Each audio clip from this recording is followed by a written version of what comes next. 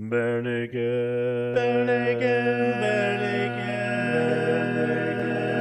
naked, ABCs. Before we get going with tonight's episode, I do want to let you know that there are going to be spoilers throughout this episode. We do talk a lot about the Bare Naked Ladies pilot for Fox, which you will hear more about. I have linked that in this week's show notes. It is a Vimeo link. Go out there, watch it. We'll also be referring it to next week's episode as well. So take the time before you listen to this episode to go out and watch it so you have an understanding of kind of what we're referring to throughout the episode and we don't ruin anything for you. That being said, please enjoy tonight's interview. Welcome to the Bare Naked ABCs, and joining us tonight is a gentleman who has been all over Hollywood. He has been the sole director for the Ringo Starr and All-Star Band concerts for over 15 years, as well as directing the specials for them. He worked on the Jay Leno's first cable special ever. He was producer for the Larry Sanders Show. He has been nominated for a Grammy and an Emmy with Robert Altman for their Jazz 32 feature. He just recently finished working on the new season of Mad About You. He edited episodes of Young and Hungry, 2 years of Crash and Bernstein, True Jackson, VP, Greg the Bunny, Caroline in the City, Whose Line Is It Anyway, Dave's World, and the pilot for Ben Stiller's show. He has edited stand-up specials for Kathy Griffin, Kevin Nealon, Caroline Ray, Paula Poundstone, Joan Rivers, Harry Anderson, Roseanne Barr, Sam Kinison, Stephen Wright, Martin Short, Billy Crystal, Rodney Dangerfield. He has directed episodes of Crash and Bernstein, Oliver Bean, Greg the Bunny, Caroline in the City, Dion and Friends, where Dionne Warwick interviews celebrities, as well as directing music videos for Ringo Starr, Aerosmith, Ozzy Osbourne, Emmylou Harris, Neil Young, and Cletus T. Judd. You may think I've just been sitting here listing his IMDb page, but this is only a short amount of the work he has done. If there is a man who knows funny on TV, this is the guy.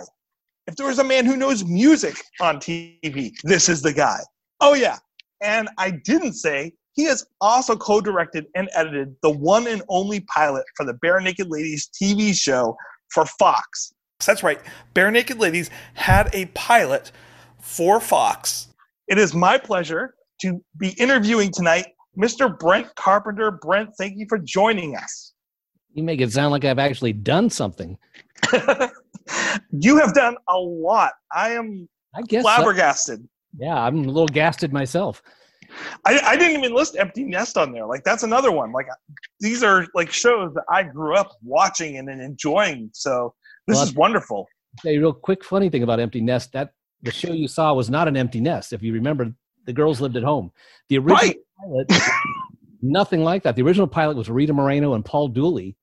They spun it off of Golden Girls, and their kids had just moved out, and they sold the name, and then they said, we don't really like that show. So they came up with a whole different show and kept the name.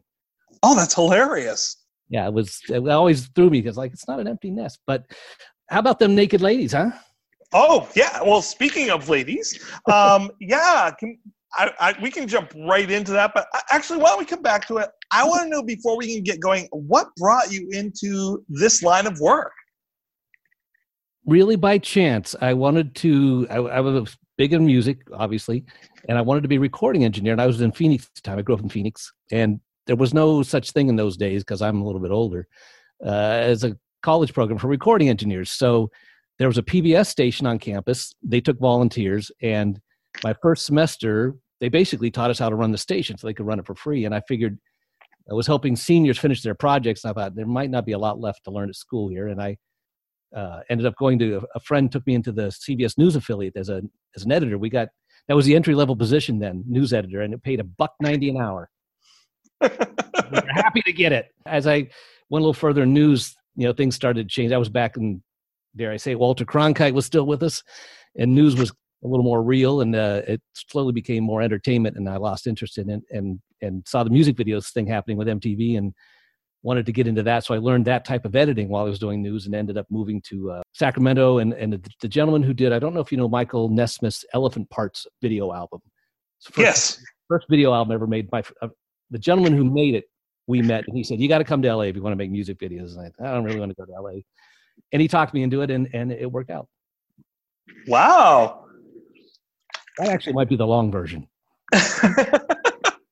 Well, it's funny that you mentioned that, because this Bare Naked Ladies pilot that you guys shot reminds me a lot of the Monkees, especially the original Monkees. So it's really interesting that you mentioned that. Yeah, very much. And when I read the script for it, that was the first thing I thought was, definitely the strangeness of the Monkees in there, although a little stranger still. The two writers, Jeff Schaefer and Alec Berg, had come off of a huge success on Seinfeld. They were writers and I think co-exec producers on that. And I'm not sure both of them went on to work with Larry David on Curb, but I know that Alec did. Alec, I think he's currently doing Silicon Valley, I want to say. Oh, wow. And there was three of them. I don't remember the third guy. They were writing team. And Jeff was on Curb Your Enthusiasm. He still is. He also did, I think, The League and a couple other things. They were both brilliant writers. And part of their deal on that show was that they got to direct also, but they'd never directed before. And the producers said, you're going to have to kind of take over. I think I might have I just did Greg the Bunny or something like that, something weird. And of course, because of their connections with Seinfeld and all, they ended up getting Michael Richards in, and George Takei. I don't know how that came in. He was just wonderful. He was everything you would hope. Sitting and taking pictures with people and autographs, and it was just a blast. Yeah, no, I mean, talk about a major cameos throughout that show. Like a whole bunch of them right there for a pilot is amazing. Like you don't get that normally. Yeah, and okay, you can help me out because you remember his name, Harlan Williams. Harlan is related to Jim, I think, or Kevin, his cousin. Right. Yeah, we found that out I don't even know if the other guys knew that at the time. I'm sure they did. But, yeah, Harlan was hilarious, and we did all the weird stuff on the bus, and he ad-libbed a lot. It was not totally scripted. It was not quite a Curb where they just went off an outline, but they weren't actors. If the lines were close, yeah, it's good enough. Yeah, I don't think Ed is not an actor. It's funny because he does end up having his own TV show later, and he's very charismatic, but I think the writers veered too far from his personality with that show for him to feel comfortable with his acting. He just comes across a little off. Yeah. Yeah. A lot of, there were a lot of weird, crazy little things. Personally, I wanted to see the sitcom with George Takei and the black woman. I don't remember her name, but I wanted to see that whole series go because. That would have been hilarious. Yeah, that was very amusing. The other thing that was a little bit of a cameo, and I don't remember her name at all, but the gorgeous assistant to their manager, that was at the time was Sylvester Stallone's girlfriend. Oh, really? Yeah. Yeah, because of course all the guys were, we got to hit on that. And so he said, yeah, don't bother. Unless you got slime money, you can just go on home. Now, do you remember the premise for this show? Like, was there a premise that was written for this show? Like, no, I don't think that. They took forever to figure out how to open it. That bit with the goats and things was like the last of 10 attempts they made on nobody could figure out how to start the show for some reason. Well, I like how they're starting it with the music. Like that's a great little catch, like little grab there. Yeah, and the other thing that it was funny that happened, that everybody always thinks someone's taking care of it. When we shot the concert pieces in between, it's now called the Avalon in Hollywood. It was the Palace, and they had put out or were supposed to have put out word through their fan clubs stuff to people, come on down. We're going to do the shoot, and they'll play a few songs and stuff.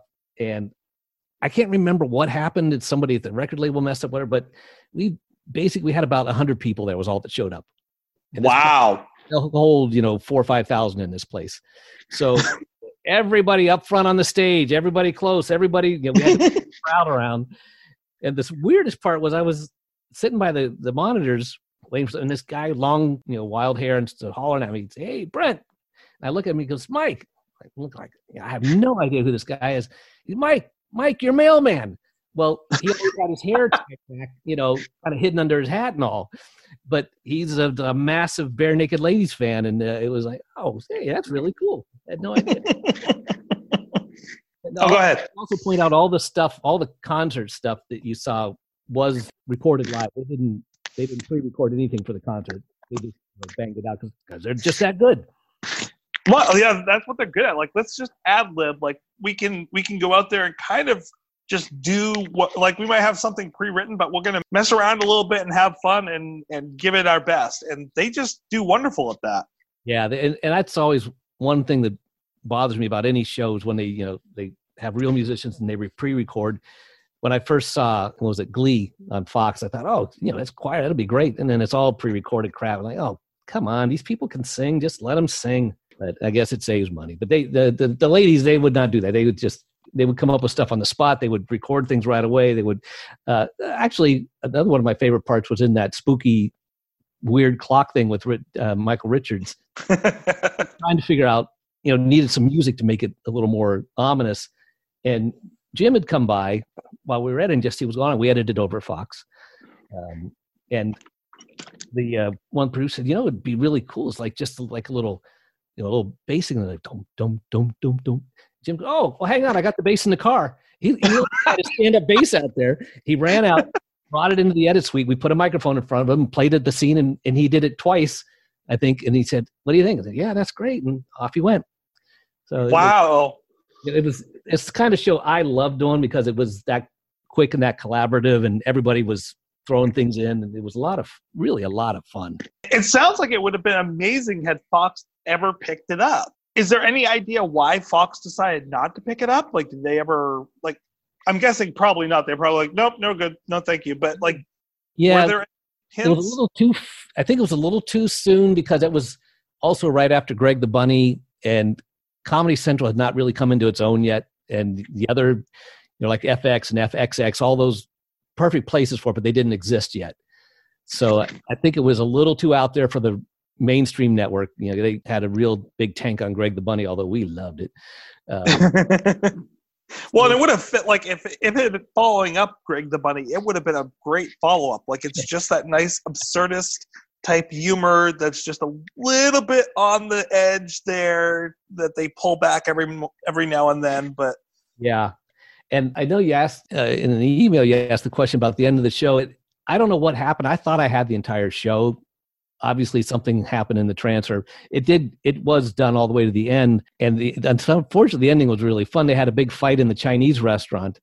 And as they were fighting, the angry father does a flying kick. He's on wires. He comes screaming at them. And then something happens and he gets stuck. And he's just hanging there as the guys walk by him and push him, and he swings around in a circle. And it was a great ending. And I don't know what happened to it. Someday maybe I'll be able to find it somewhere. But if you ever do, I would love to see that. That sounds great. Yeah, it was the Chinese restaurant. I don't know if it's even there anymore. It was at the Universal Studios, but it had closed about a year before we got there, so it was a little funky inside. It was a little strange. Well, that was a really different scene. Like, that was the one scene where I was like, where did that was the most Monkees-esque moment to me out of the whole thing. Was like, we have this complete left turn out of nowhere into this completely different direction for the show that you would never have guessed from the beginning of the episode. Yeah, and the guys, to their credit, they did have to play that song. They didn't do that one live, but they did play it on the I'm going to say it must have been as a Japanese or Chinese. Well, it was a Chinese restaurant, but I think it was the Japanese song. It looks like it's Japanese. Yeah. But they did learn to play them enough to get through that song and do a pre-record of those really weird instruments. So those boys are really versatile, I got to tell you. That's pretty impressive. Like, those are some, like, I can't imagine the chords are all the same and that the strings are all the same. Yeah, it's got to be a whole different thing. So they were very clever on that stuff. So did the band approach them, or did Fox approach the band? Like, how did this come about? Unfortunately, that part I don't really know. I'm gonna guess that probably band and management had an idea, and talk to Fox. I don't remember Jeff and Alex saying, that they were huge Bare Naked Ladies fans and they always thought this the show they really loved them once they got there. But I don't know what the connection was before that. I was brought in a little bit later, unfortunately. It'd be interesting to know because I think the writers got the idea of B&L pretty well, and like there's a couple of things like Ed is totally not a ladies' man in any way, shape, or form. Like I know they were kind of like, here's our cookie cutter type people that we want to have in these different spots. Right. But it's interesting because almost all the rest of the band kind of fits with this persona that they normally put out there for their audience. From interviews, what seems to be pretty accurate as well. The only one that doesn't is Ed. Like this whole womanizer type persona, and you can tell he's putting it on. Whenever he's not doing that one role of being the womanizer, he just gets really comfortable again. But it's that one role where he just seems to be like overdoing it. Yeah. And Kevin, God bless him, he was not comfortable acting, and I think that shows. But for who he's supposed to be, it was definitely him. He was he really worked hard to get the things right. Well, that's good to hear. Yeah, they all did. It was a lot of fun. I think they had a good time, and especially with Harlan there, that made them very comfortable. And it was just one of those weird times where as you're making it, you're going, "This is just bizarre." Well, the whole Michael Richards scene is extremely bizarre. Like that takes it to another level. Yeah, because that was one of the thoughts. Normally you stop time, you come back, and you jump cut or something to make it look like. And they said, no, it's got to be. They can't tell anything is happening. Okay. All right. You don't know whether he did stop time or he didn't. Is he just nuts? It's just great. Because it really sets them up to look like they're going slowly insane. Yeah. And they may have been. And I love the whole Tyler, when he leaves the bus, the bathroom scene, how that was all staged. So were you directing at that point, like deciding like how people would be set up, where the shots would be kind of be taking place and things like that at that point?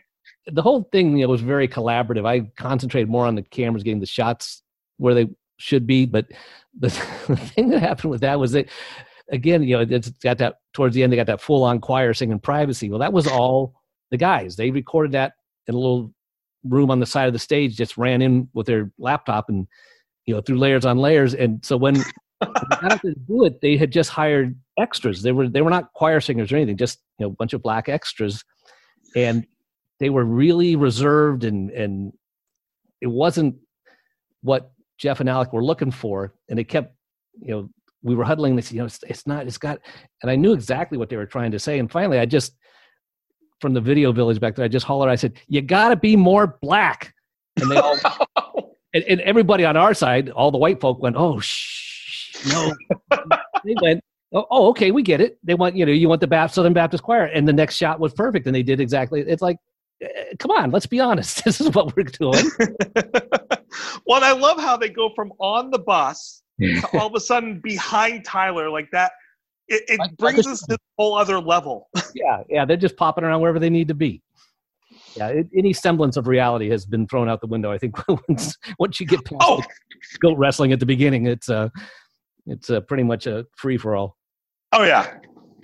Now, goat wrestling at the beginning, I don't remember that scene. Did they not? I thought that might be the other part of the footage that's missing because I don't remember. I could be wrong. I've watched it three or four times though. It was well, unless I've got the wrong version. They originally you're right. It got cut off, at least on the one I have. They started off with them something about the announcer saying, the Bare Naked Ladies are going to wrestle goats in their underwear. And said, "We're not wrestling goats." Well, they're going to do this. And it was all these weird things, but they had this pen of goats in front of them standing there. We shot so many things to get this. I did, as you mentioned, I did this pilot for the Ben Stiller show, and that was the same thing. We probably shot 5 versions of the wraparounds before Fox said okay. That the sketches were always locked, but getting to it, and it was the same with the beginning. They just couldn't figure out how to open the show. So yeah, you're right. Goat wrestling. I don't think that. I was going to say I don't think I made it to air, but none of it made it to air. Right. But if that ever shows up, I'd love to see that too. Like the script is really sound. Like it really kind of works. I mean, it definitely is dated. The Ed jokes toward the women would in today's Me Too society would probably, and Tyler's statements of in today's Me Too society would not go so well. But this was 2002. Like, it's a different time. It is. It's hard to believe that was almost 20 years ago now. Exactly. What was your favorite character on this show? I loved Kevin and his weird relationship with his keyboard. It almost seemed like it might have been real. He got into that and was caressing and got along really, really well. It may have been a little too close for comfort. Now, was that a prop or was that his actual keyboard? No, that was a prop. I don't think it worked at all because he would just turn knobs and touch stuff, and I don't think anything ever actually happened with that. Yeah, it was just a prop. Now, it's interesting because he actually, in a later album, does a callback to that. Is that right? Which no one ever understands because we never saw this pilot. But in Snack Time, he actually writes a song called Snack Time where he has all these people come in and talk about their favorite snack.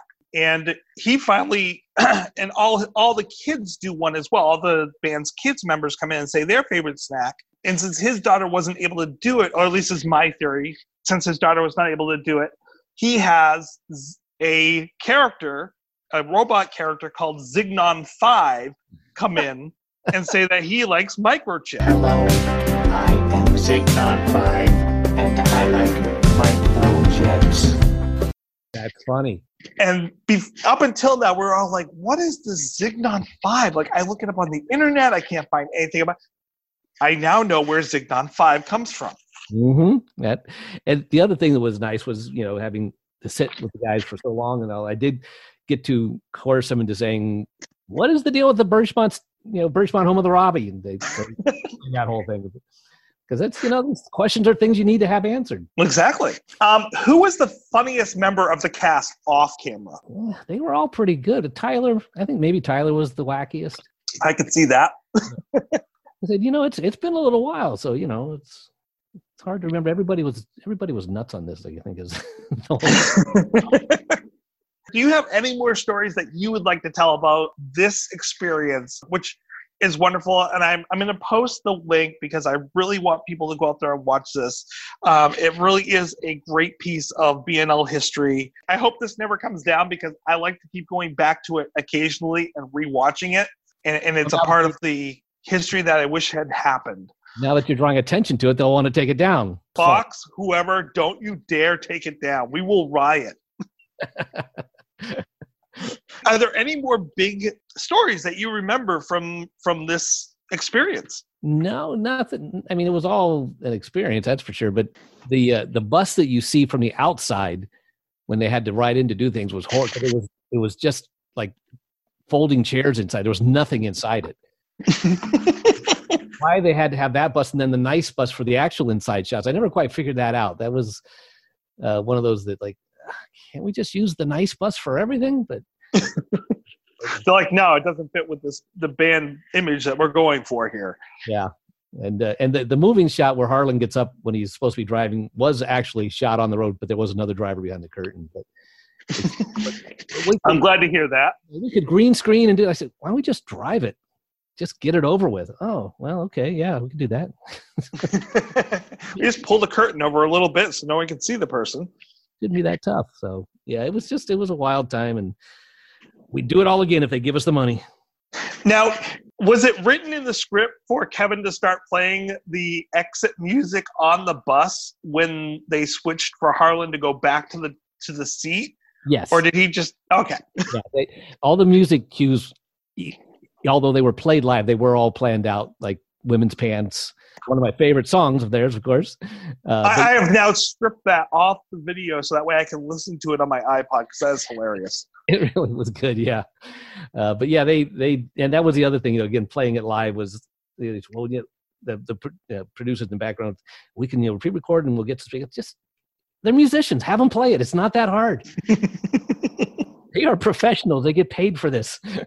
Oh, yeah. The only thing that's not going to go is, like, if the microphone's not in the right place, it might not carry. But other than that, they're going to make it sound wonderful. Exactly. Yeah. And that was that's one of the things I always love about working with musicians. Can't get the words out. It's just, hey, can we do a little thing like, oh, you mean like this? And they'll play it and you go, yeah, that's exactly what I meant. Now, the sign that was at the Staples Center, the Bare Naked Ladies sign, was that actually up on the Staples Center sign itself, or was that like CGI'd in later? Yeah, sadly, no, it was a CGI. It would have been fun to see that down there, but no, they had to create that later. I would have loved to have seen that. Yeah, I think everybody driving by on the freeway would have too. I'm gonna segue away from the Bare Naked Ladies script and TV show for now, unless more ones pop into my head. I want to know more about you and the work that you do. Like, which is a bigger thrill for you, or if they're kind of the same, like different for you, being a director or an editor? Actually, the biggest thrill is being both, because then you have complete control over everything that's going on. And it's the first time I did that was, I think, on Caroline. It was some show. A friend of mine was the executive producer, and he said, "But if you're the director and the editor, and you tell me something's not there, I won't know if it is or it isn't." I said, "Yep." Editing, directing is always a blast, and it's obviously a lot more headaches. But editing is what actually, that's the last person that touches it before it goes out. So that's where all the control is, and that we've always talked about this. You can make a great TV show without a director, as long as you have a good editor. But if you don't have an editor, you can't make a great TV show, period. Because unless it's a live show and they're calling it live, it's got to be put together somehow. What are the like, you have done so many of the like risque comedies, but a lot of like really good comedies as well. And like, I look at like Empty Nest, and I look at like Greg the Bunny and Crash and Bernstein, even though it wasn't on for like a long time, and Caroline in the City, like, and also like Dave's World and Whose Line Is It Anyway? Like, very different, but like, how do you go about editing? What is the magic of editing to make those types of shows work? And of course, Matt, about you as well. Yeah, they are all so completely different. When we did Larry Sanders Show, I was there from the beginning, and at the beginning it was more of a documentary style. Gary wanted it to look like it was just cameras, catching what was going on. But then he realized when we got into editing that, if the camera's swinging around from people trying to catch what they're doing, you don't get the punchline necessarily. And so we completely rethought the way it was being shot. The first one we shot, I think, didn't air until 4 or 5 in, because it took him a little while to get the rhythm of how he wanted it to happen. And it was a whole different, at the time, it was a whole different style. It was fake backstage and handheld. And the DP on it, Peter Smokler, who coincidentally shot Spinal Tap, kept trying to figure out how to shoot like the long hallway walks. And he was a big rollerblade guy, and he ended up putting on his rollerblades and having somebody pull him backwards while he was holding the camera. So wow, a lot of experimenting on that. And then things like Whose Line Is It? They shoot so many of those bits of, the improv things, and then narrow it down. So it's a completely different process. Whose Line Is It? It's basically, you've got 100 great pieces. You got to narrow down to 50 fabulous pieces. And with Larry Sanders, it's are the shots in the right place for this? And the gags working. That was, they're just completely, it's really fun to be able to bounce around between the two. I've done, huge specials. I did a bunch of things with the Grammys and the Altman Jazz Film, and so it's always it's a lot of fun to do all these different things. One of the questions I had was about Crash and Bernstein and Greg the Bunny. Because that sounds like it would be a very different experience trying to direct around puppets. It is, and it's quite challenging and really enjoyable. First of all, I think I can say this without fear of contradiction. All puppeteers are insane. As soon as they put their puppet on, that's who you're talking to. It's hilarious. I've done some things with Brian Henson and the folks over there, and it is a real experience. They first of all, they're looking at a monitor to see what they're doing, because they can't see, especially on Greg the Bunny, because it was supposed to be puppets in the real world. So they would be under the stage with a hole for their hand or things like that, not necessarily right next to the actor. Crash and Bernstein, it was almost always Tim was on what they call an Oz around for Frank Oz. It was like a creeper they use on a car, to get under a car. Okay. They'd be on one of those and have a little monitor arm on the side so they could see what they're doing. But yeah, you've got to coordinate not only what you normally do. The actor would need you to go here, sit here, do that, but you've got to work around a body laying in front of you or next to you or sometimes underneath you, because some of the puppets would require a second person to do hands and things while the puppeteer's doing the mouth and the head. But Greg the Bunny is my greatest sadness, because we were, again, a little too early. We didn't have all the channels out there. And we had, aside from the puppets, we had Eugene Levy and Seth Green and Sarah Silverman as our cast. Amazing cast and great writing. Yeah, it was fabulous. And Steve Levitan, of course, who went on, first created Just Shoot Me and went on to create Modern Family, who was incredible at dealing with the network and feeling their way, figuring out how to get around the things they didn't want us to do. But it was a wonderful director by the name of Mike Mitchell did the pilot. And Mike has gone on to do like Trolls and the Lego Movie and Shrek, all those kinds of things. But he had done a couple little puppet shorts is where they got him for that. And the only problem he had was he was a feature film director, and he wasn't used to television where the producer has final say versus the film where the director generally has final say. And he kept trying to figure out why they were changing his stuff after he had done it. I said, oh, no. Because you're not in charge now, Mike. That's why. And Steve, by the second episode, we talked and I'd helped out enough. He said, you really should be directing these. And so I did the third episode, and then somebody else did the fourth, and then they brought in, and I'm going to space on his name. He did The Fabulous Baker Boys and The 8 Mile, very famous director, Oscar winner. And so he and Steve had the same agent, was what I heard. And he saw the script and said, I want to do one of those. And they said, you're nuts. And he came down, and of course, being a feature director with huge budgets, the first day he was already 3 days behind, which I never understood. But then I did one. It was a lot of fun. So but puppets are a whole different world. And what's great about puppets is because, of course, it's not the real world. You're creating a world. You can do whatever you want. With Greg when he walks, he's almost waist high with Jimmy, but he's only a foot tall. Okay, yeah, that's we're going with that. Sure, whatever. It's our world. We can do what we want. Right. Suspend reality at that point. Yeah. Can puppets drink through a straw? Sure. Our prop guy says, yeah, I can make that work. Sure, puppets can drink through a straw. It was whatever you happen to want. So it was Greg the Bunny was really sad because it didn't get to go any farther, and it was such a brilliantly written show. And Crash was a blast too, because it was Disney, so you had to deal in the kids' world and be a little cleaner and all that. But because it was a puppet, he could get away with things that real people couldn't in the Disney world, which was also nice. Right. No, it's a shame that in this Netflix era that they're not bringing back something like Greg the Bunny. Yeah, and that kind of pushed those boundaries a little bit more. Yeah, it was a lot of fun. It's been a lot of those that were a lot of fun that didn't go anywhere, unfortunately. No, I think a lot of people out there would probably say, "Oh, editing a stand-up show would be extremely easy." I want to correct that. Like, what are the hardships of editing for stand-up? Well, if you're shooting one show, it is fairly easy unless you're going for a certain time. But generally, we shoot 2 shows, sometimes more, and cutting between them is where it gets really tricky because they don't do everything exactly the same. They, on a music piece, at least you can use a click for the drummer to keep in time, and you can go between performances because the timing will be the same. But Rodney, of course, was all over the place. Things would come to him to say stuff, and you have to get from one time. Well, I like this one. When I did this better, the audience reacted better on this show, but I said it funnier here. So can we take the punchline from this one, but use the audience reaction from this one? And all these little things, and it's a challenge. It's really fun. Without a doubt, my favorite was Sam Kinison, which, as you said, your kids watch it, so we can't do too much of what Sam said. But he was absolutely brilliant. As a teenager, he'd been an evangelical preacher, Pentecostal preacher, and brought in a cassette of his preaching for us to hear, and it was the exact same guy, but doing Bible verse instead of the jokes. It was the same deliverance, the same vocal range, and in the middle of the first one, we did 2 with Sam. I think he only did 2 HBO specials, and the first one was the one that was absolutely brilliant, where he kind of broke out, and we started it with some of that preaching, but in the middle of it, he said, people say to me, Sam, can you go back? And he went right back into the preaching for a few minutes on stage, and then almost passed out because he put so much energy into it.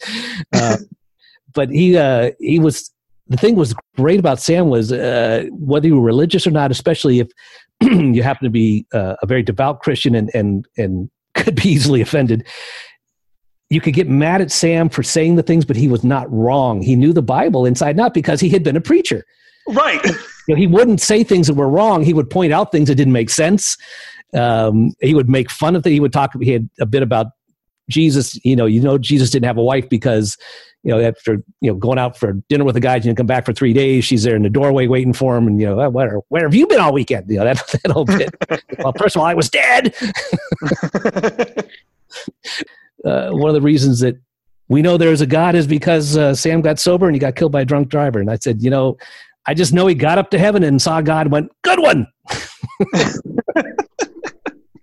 You have worked with the whole gamut. I mean, you've got Sam Kinison, who definitely has one type of delivery, and how to explain that type of delivery is difficult, but like a lot of shouting, a lot of power, a lot of just energy behind it. And then you get Stephen Wright. Oh, he was amazing. I remember counting because he could get a joke out, and I think it was as little as 11 words.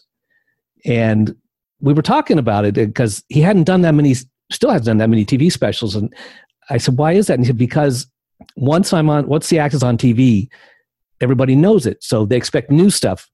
And to fill an hour, I have to write so much material that I don't want to throw it out on television and get away from it. The one that my wife and everybody's wife seemed to like the best is he said, I was laying in bed the other day with my girlfriend and she said, if you could know how and when you were going to die, would you want to? And I said, no. And she said, okay, never mind. It's brilliant. He had such amazing delivery. Yeah. He was just so monotone and so matter of fact about things, and that you were drawn in. And coincidentally, a guest starred a number of times on Mad About You. Right. Yeah. As was another one of my favorite musicians, Lyle Lovett, who you may have noticed did the theme song for the reboot. I did. I was wondering how that came about. He and Paul are friends, and Paul, I wasn't aware at the time, but Paul, I don't know if he has a degree in music, but studied composition and music in college, was very, very much headed that direction before the stand-up. And so he actually wrote the theme song with Don Was. Helen had introduced him to Don at the beginning of the series. They were in an airport or whatever, and Paul said, we got to do a theme song. And Don said, well, let's get together and write it. So they wrote it. And then when I met Paul to do the reboot, I'd literally just come from Jim Keltner's house to the meeting. And he said, well, Jim played on our original theme song. You think he would do it again? I said, well, that's what he does. I'm sure he would. And so they got down there, and Jim said, I talked to him afterwards, he said that Lyle had his whole band there, and Lyle's drummer is Russ Kunkel, another legend.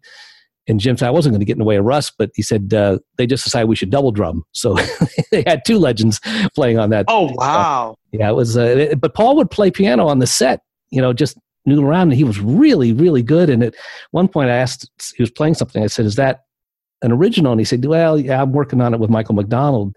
So, he's serious about that part. And he's quite good. Yeah, he's amazing. Like that song is catchy, jazzy, and it really sets the mood for that show. Yeah, and it's one of the few times where I've been on a show and I would actually, as I was editing, I would sit and listen to the theme song as it played back, because usually it's, yeah, we know that one, skip over that shit. And it's funny, like you can skip it on Netflix, you can also skip it on TV, like you can skip the intro, and I don't want to. I love listening to it when it comes up. Yeah, it was a really nice song that he wrote. Mad About You it was really fun because I went back and watched some of the old shows, which I hadn't seen in so long, and Paul and Helen really fell right back into it.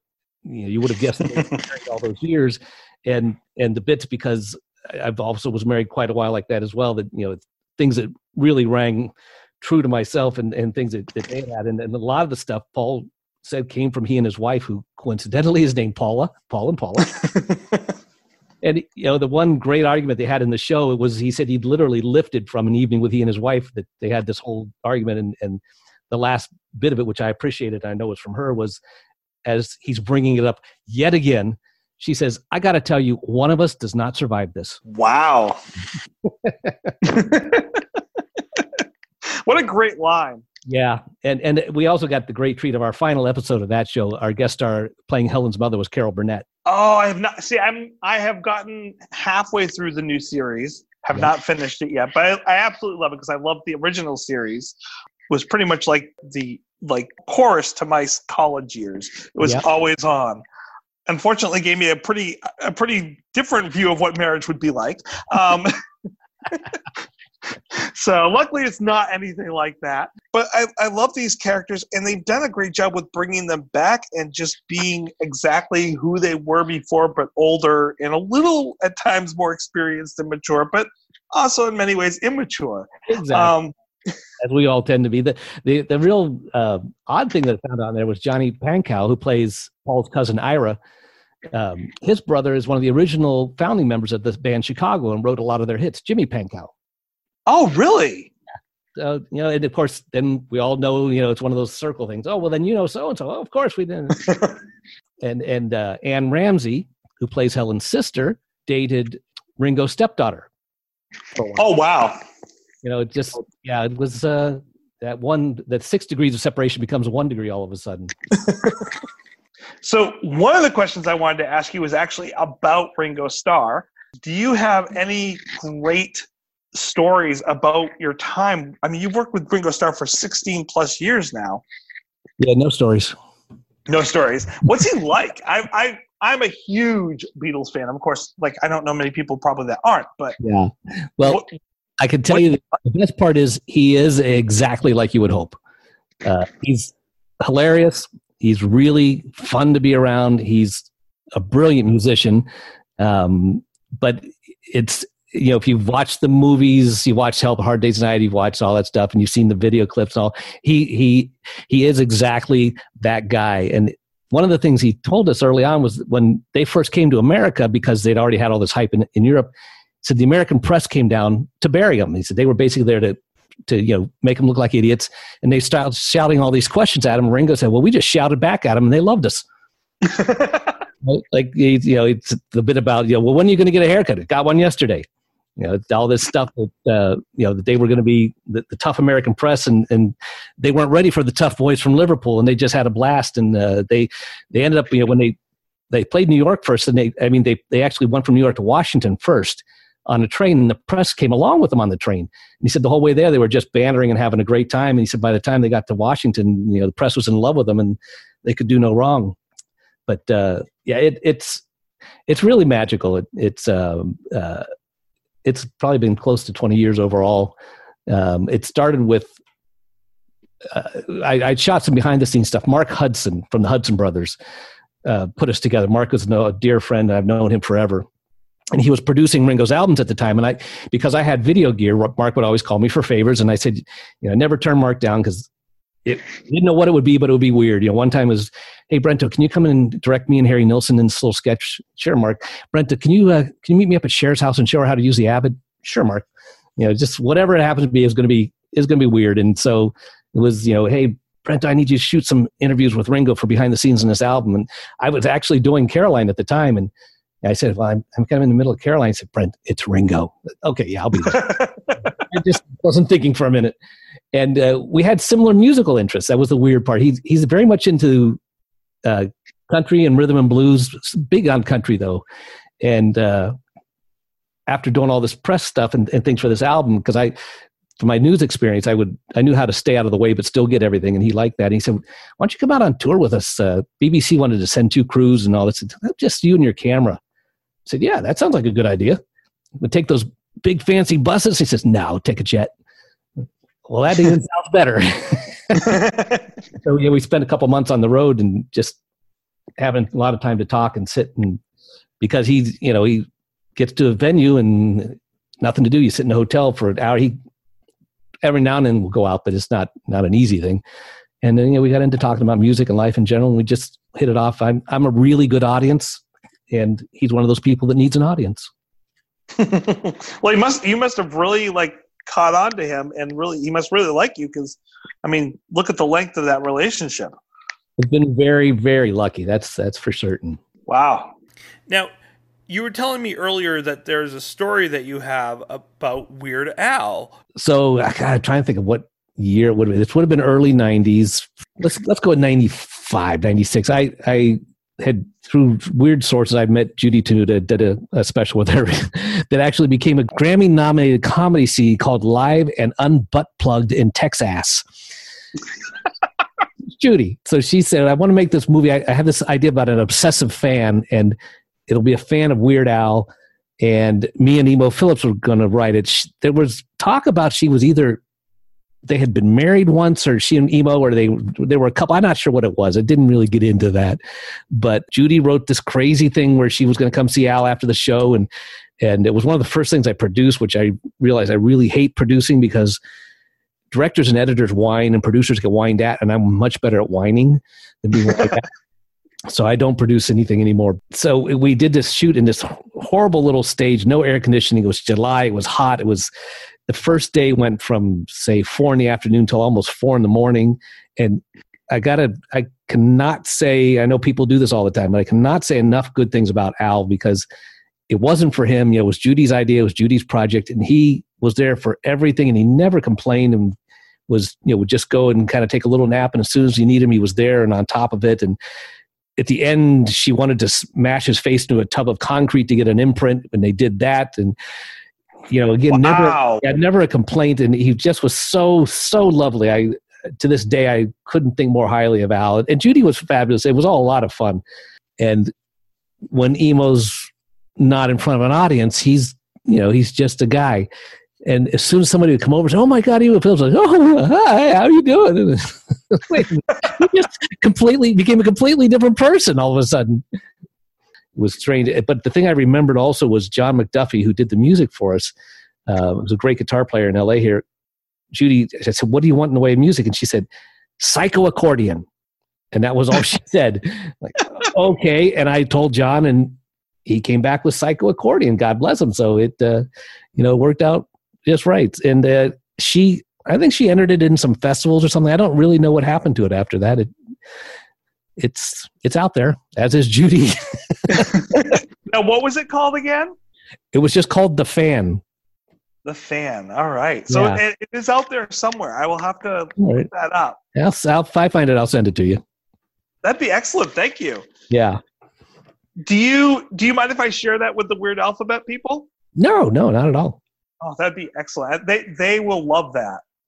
Yeah, it's funny how you just assume that people have seen all these things, and as we both know, there's way too many things out there for anybody to ever seen everything. But it was a lot of fun. That sounds like a great time. And a little side note, which I'm sure they know, but I wasn't aware of. On the Ringo tour, one of the things that's great about the All-Star Band is that they have all these, basically they're all stars in their own right, and they don't play anybody's songs but theirs, and all of a sudden they've got to learn everybody else's songs, and a lot of them, not all of them, find it very exciting because all of a sudden there's new music that they've got to get right, and they support each other. And the one tour we had Rick Derringer with us. It was Rick and Wally Palmer, and I think Edgar Winter and maybe Gary Wright. And I wasn't aware that Rick had produced Weird Al stuff in the beginning. Right. They had the same manager, I think was what the connection was. And I think we were going to see Al, and Rick said, "Oh, you go back and say hi." And I said, "What do you mean?" He said, "Well, I produced this and that." And I'm like, "Well, okay, sure, that makes sense. It's my sense as anything else out there."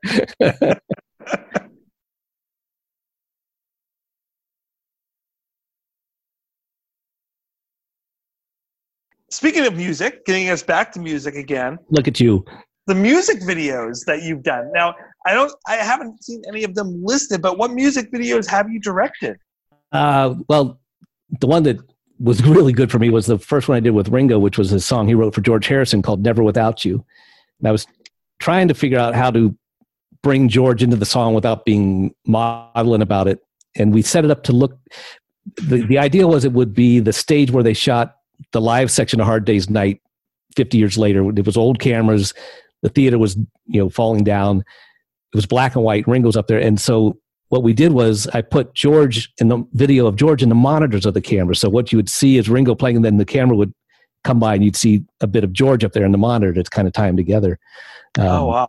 Which was a lot of fun. But I didn't solely edit, but I was involved as an editor with all those early Aerosmith ones with Alicia Silverstone, and when Liv Tyler came in, those crazy ones. And guys, those have been a while. Stevie Wonder video. I was a brand new editor at this big facility, just doing fixes on the video, and of course they have to test the new guys. So Stevie's guys were there, and we need to do this, do that, change that, fix that. Okay. I said, are we good? They said, yeah, we just need Stevie to come in and approve it. And I said, okay. And of course they're laughing because Stevie can't see the video. I'm just, I'm trying to be the good editor. Okay, whatever you people say, I'm there for you. Trying to think of there was for a while there, like in the late 80s, there were just like one after the other and after the other. It was a lot with Marty Callner, who is obviously a legendary director because of all that stuff. I'm guessing I think we did some Whitney Houston things, and I don't remember. There were too many long ago. Do you remember the Ozzy Osbourne one? Oh, that was actually later. Yeah, it was for a tribute album to John Lennon. Ozzy recorded John's song "How Can I Go Forward," and Ozzy. It's funny because it was after the series had been on MTV, and you saw the goofy drugged out dad or whatever. And when it came to music, he was just so there. He knew everything was going on. There was he was still a bit Ozzy, kind of funny and goofy, but he knew exactly what he wanted, where he wanted it to happen. We got to change this, do that, fix that, do this. We shot him recording the whole song, which was really fun. But the thing I remember was that we did a little interview at the same time, and like so many of us of a certain age, he said, I just thank God that I was alive and walking the earth when the Beatles happened. Because it just, it meant so much to him and to all of us that actually saw that all happen. The thing that's hard for people who came after the Beatles broke up, was, especially today because it's been so long, people don't realize that it happened within a 7-year time span. Oh, yeah, it was so short. They put out this huge amount of albums and material. Stones or Zeppelin or Aerosmith, it's been 40 years. It happened. It went from Love Me Do to A Day in the Life in 6 years. That was the growth in that time, which is, you think phenomenal. About it, mind-boggling. Yeah. Like the amount of change that they do in the number of genres that they, in many ways, formulated and created in that short period of time from 63 to 70 is astounding. Yeah, it is without compare. Obviously, I always tell people that definitely the best thing about working with Ringo is hearing Beatles stories from a Beatle. we were in Liverpool one time for a show, and it was, I think, CBS morning show, and the woman had questions. There was an audience there and a whole bit, and she said, okay, which Beatle got the most girls? And everybody started shouting, and Ringo said, what are you shouting for? I was there. This isn't a vote. You want an answer? Hello. The source. I'll tell you what happened because I was there. Yeah, it does get to be funny from time to time, and you'll run into people that are the real Beatles nerds that know every little thing, and they'll want to challenge you because Ringo well. What happened on such and such date? I don't know. He doesn't know either. We had a great surprise, and I should remind you that he is turning 80 this summer. Yeah. 10 years ago, we were at Radio City Music Hall on his birthday, and I had made this song video. Another great blessing of working with Ringo is you do get to know the best musicians in the world. They're all friends of his, and they can come around. So you can't really buy the guy anything for his birthday. He's, can kind of buy you out with anything. And I called a friend in Nashville who's a big songwriter, got 15 number ones, Gary Burr. And I said, we're going to write a song for Ringo's birthday. He said, are we? I said, yeah. He said, well, who's going to sing it? I said, I'll call all of Ringo's friends. So we rewrote an old gunfighter ballad that Lauren Green did called Ringo, and told his life story. And I, been in a couple thousand interviews with him. I've heard it so many times. So we had all of our lines and got all these people to sing it. And we, there was a bit about, when he's talking personally to you, he doesn't say the Beatles ever. He says the Lads, the Fabs. He just uses other terms. So we didn't say it, but we had a line about boy with rings upon his hand caught the ears of a cavern band. And the original line was, and John agreed with all the rest. From now on, Star is best. Cute little play on words, Pete Best. Right. And we had done a couple things through publicists with Paul McCartney, and so I got a hold of his assistant and said, "Hey, we got this line. Do you think Paul would want to do it in the song?" So she asked us to send it over, and Paul said, "Sure, come on over to England." Of course, we changed it by then to Paul agreed with all the rest. And we had another one because Ringo, to this day, he still faults George Martin for having Andy White play on the single of Love Me Do, because they booked the session time. George did not know Ringo. He was worried. He brought in a session drummer for the first single, the only time that ever happened. And even when we saw George the last time altogether, he was still giving him shit about it. So we had a line about the songs. Let's see. The songs were good. The lads were tight. No, the lads were good. The songs were tight, except the one with Andy White. And I said, if we could get George to do that for us, would be fabulous. So we got a hold of him. He said, absolutely. I said, well, we're coming to see Paul on such and such a date. He said, I'll be with Paul that morning. We'll just do it. So it all fell together. That was a long way getting around to. Then when we went to the birthday to do the party where we were going to play the video, Paul came to the concert, and unbeknownst to Ringo ahead of time, we got together with him in the band, and they learned Birthday. So Ringo's shows always end with Little Help from My Friends. Anybody known musically in the audience, he invites them up. And everybody was there, all the people from the past All-Stars, and Yoko was there, and they did a great big Little Help from My Friends, and it was great fun, and everybody ran off, and usually Ringo's gone up to the dressing room, and his wife Barbara was holding him on the side of the stage, and he's like, "What's?" And then the guy started to walk back. I said, "Are they going to do another song?" And from the other side, they brought out Paul's bass. It was at Radio City, and the place just went nuts. It was like Shea Stadium. It was just screams. And because they didn't want any of those other musicians getting up on his drum kit, his drum tech had taken the sticks away. So they started into the, boom, boom, boom, and Ringo's like, "Oh my God." And he runs out and jumps up on his kit, and there's no sticks. And he waits for for Jeff Jonas, his drum tech, to hand him the sticks, and he starts playing. And people would say, this is a long way to getting around to the Beatle thing, saying, well, he was looking at the other drummer to see how it went. Well, Ringo told me they played that song one time in the studio. It was a jam. Right. They didn't do a second take. They just played it, cut it up, put it together. So he'd never played it in 50 years. While the rest of us have all heard it 1,000 times. We play it all the time. And of course, Greg had played it many times at shows. So it was funny because, yes, he was watching Greg because he hadn't played it in 50 years. And you know what? We're not playing it in 50 years. He did pretty damn good. Well, that's the thing. Like, yeah, he has had literally a storied career. There's almost no one out there that's had a longer career than he has that's still alive today. Yeah, he's him and Charlie Watts are basically they're last men standing. It's amazing, but it was fun. It just seeing him and Paul together. It's what everybody wants to see, of course, these days. And afterwards, it was funny because Paul actually sat in the show the whole thing. He was in the back of the theater, regular seat. He said nobody bothered him, and wow. Yeah, and Ringo was shocked. And he said, not. And Paul said, no, I just, it would, if somebody would make a little motion, he would just, get a little shh and watch the show. And yeah, it was quite a time. I've been fortunate enough now to have been several times with them all together. And it's obvious, the love, and they're brothers. There's no other way to put it. As Ringo said, he felt bad for Elvis because he was alone. He said, we each had three brothers. When one of us got a little too far out of it, it's like, hey, they give us a little slap and bring us back to life. You're not so big. There's four of us here doing this. And he said that, I had three other people that knew what I was going through. Elvis had nobody. Right. Yeah. Well, and the other thing is so they had, considering in their Hamburg years and stuff like that, about 10 years together. Mm-hmm. And in that 10 years, the bond that formed, they fought like brothers. Yeah. But they were brothers. That's a huge bond that continues to go forward. Yeah. That was, he always said there were four people in the world that knew what we went through. And now there's two. Right.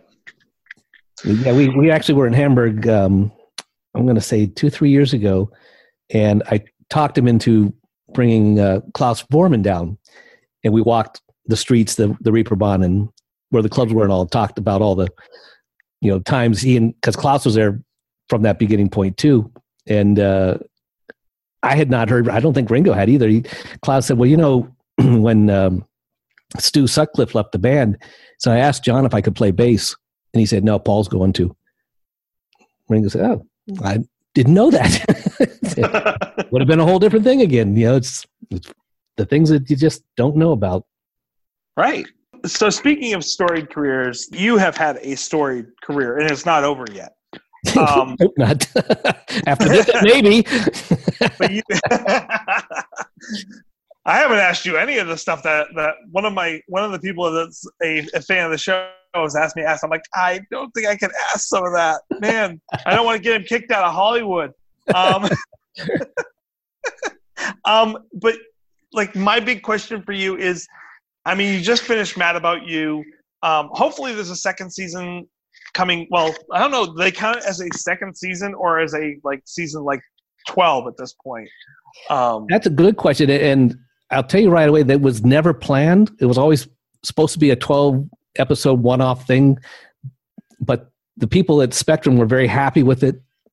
So anything's possible, but it was never planned for a second batch of these guys, even though I would love for that to happen as well. Yeah, it'd be wonderful. But if that's not happening, what's coming up for you? What else? What do you have on the horizon? Well, one of the really good things about working with Ringo is there's always something else coming down the pike. And we've been, I put together, and it remains to be seen of what form it'll happen, but we've got the 30th anniversary of the All-Star Band, which happened actually last year. They started in 89. And we've got all of the shows. I started with them in 2003, but up to that point, they'd shot every version of the band also. And I've got interviews with everybody. We've talked to a lot of people. I finally got Zach Starkey. I'm thrilled to say Zach was avoiding me. He doesn't like doing interviews. But he made the mistake of coming in for one of his dad's functions, and I cornered him. And he was one of the best once he got going. Ringo said he said Zach has the memory, so he remembers everything, and he remembered the set lists from '92. Wow. Yeah, and so Ringo had said, I said, how do you want to lay this out? I said, well, let's put everything out that we've got. So take one song from each artist from every band. And then, of course, we've got 12, 15 of his songs. Well, one song from every artist and his songs ends up in a 6.5-hour show. Yeah. There were 54 members of the All-Star Band over the years. And it was incredible going back through all that stuff. There was a band in, I'm going to say 97, with Ringo called it the British Band. It was Gary Brooker, Jack Bruce, and Peter Frampton, and Mark Rivera on saxophone, who's not British, but we won't tell that. But when they played Denver, it just so happened that's where Ginger Baker lived at the time from Cream also. So Ginger came in and sat in on the kits during Jack Bruce's song. And when they finished doing White Room, which was a huge crashing ending, and Ginger just, banging the crap out of everything, they get up and give each other a hug, and Ringo says, I guess we'll call that 2% Cream. There's always something that he's just so darn quick. We were at a press conference, and the woman asked a question, and she said, oh, my dad said to tell you you're the luckiest man in the world because you're married to Barbara Bach. And Ringo said, well, that must make your mom happy. That's why they got along with the press so well. They were so quick with the wit. It's a Liverpool thing. They're just so fast on that.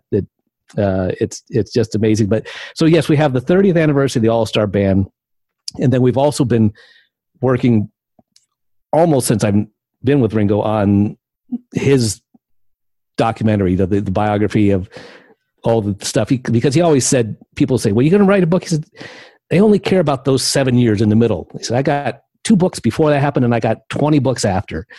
But exactly with the video and stuff, and all the obviously all the people that love him and the fans and stuff, there's so much stuff we've basically been compiling, and hopefully we'll get that into a documentary form at some point here soon. Because he said to me one time, he said, you must know how much I trust you because you got 400 hours of my life on your shelf.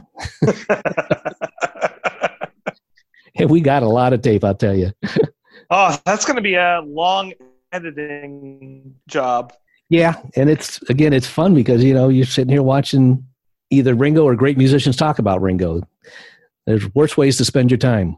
True. But other Any than that, the pilots always wait and see what happens. There's a pilot I couldn't do myself, but I did last year, just now starting, called Outmatched with Jason Biggs from American Pie. Yes. Very funny show. He's got 3 kids the kids are all geniuses, and he and his wife are not.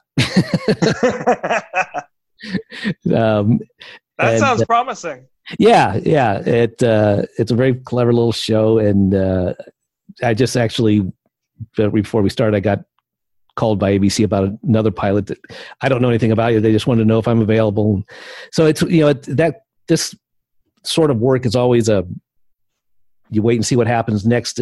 One of my friends, great editor by the name of Pete Chakos, had done a couple of short runs on shows, and then he got on Big Bang Theory. Well, that worked out well for him. Yeah, a little bit.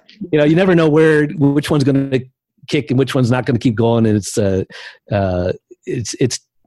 lot like the music business. When you put out a record, it's going to sell. Oh, look, nobody bought it. We got to make another something. Well, you brought us around full circle. Like, I didn't have to do any of the work on that, bringing us back to Big Bang Theory. So I don't forget what you told me. What does this pay? Oh, yeah. About that. Let's talk about that after. It's just like the music business.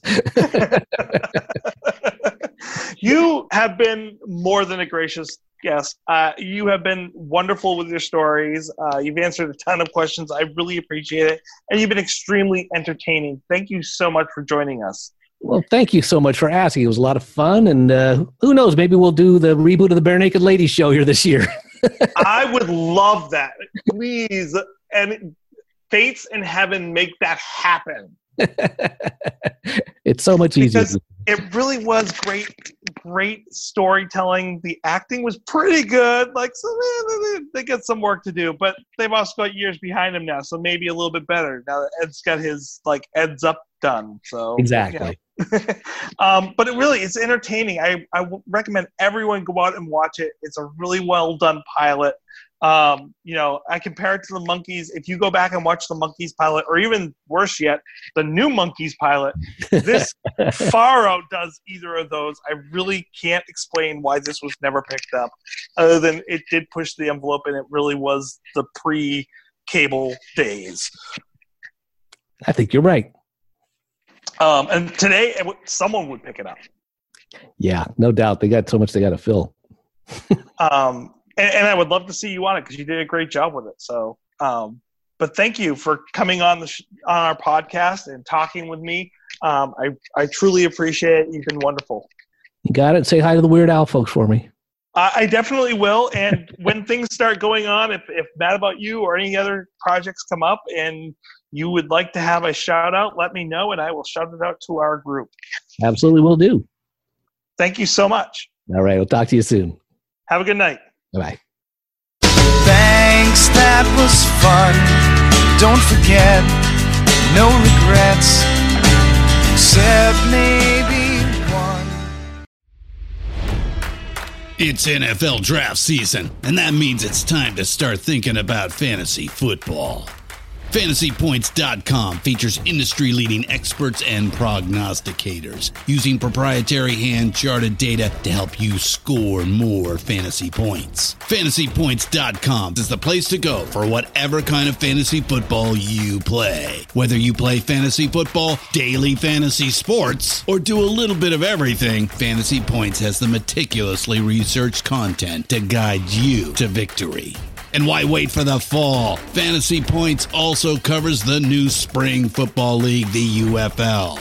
Join the guru, John Hansen, Scott Barrett, Joe Dolan, and other massive names in the fantasy football universe with an exclusive offer. Use code Pantheon for 15% off any Fantasy Points package, including the all-in package, with access to every article, tool, and data nugget that Fantasy Points has to offer.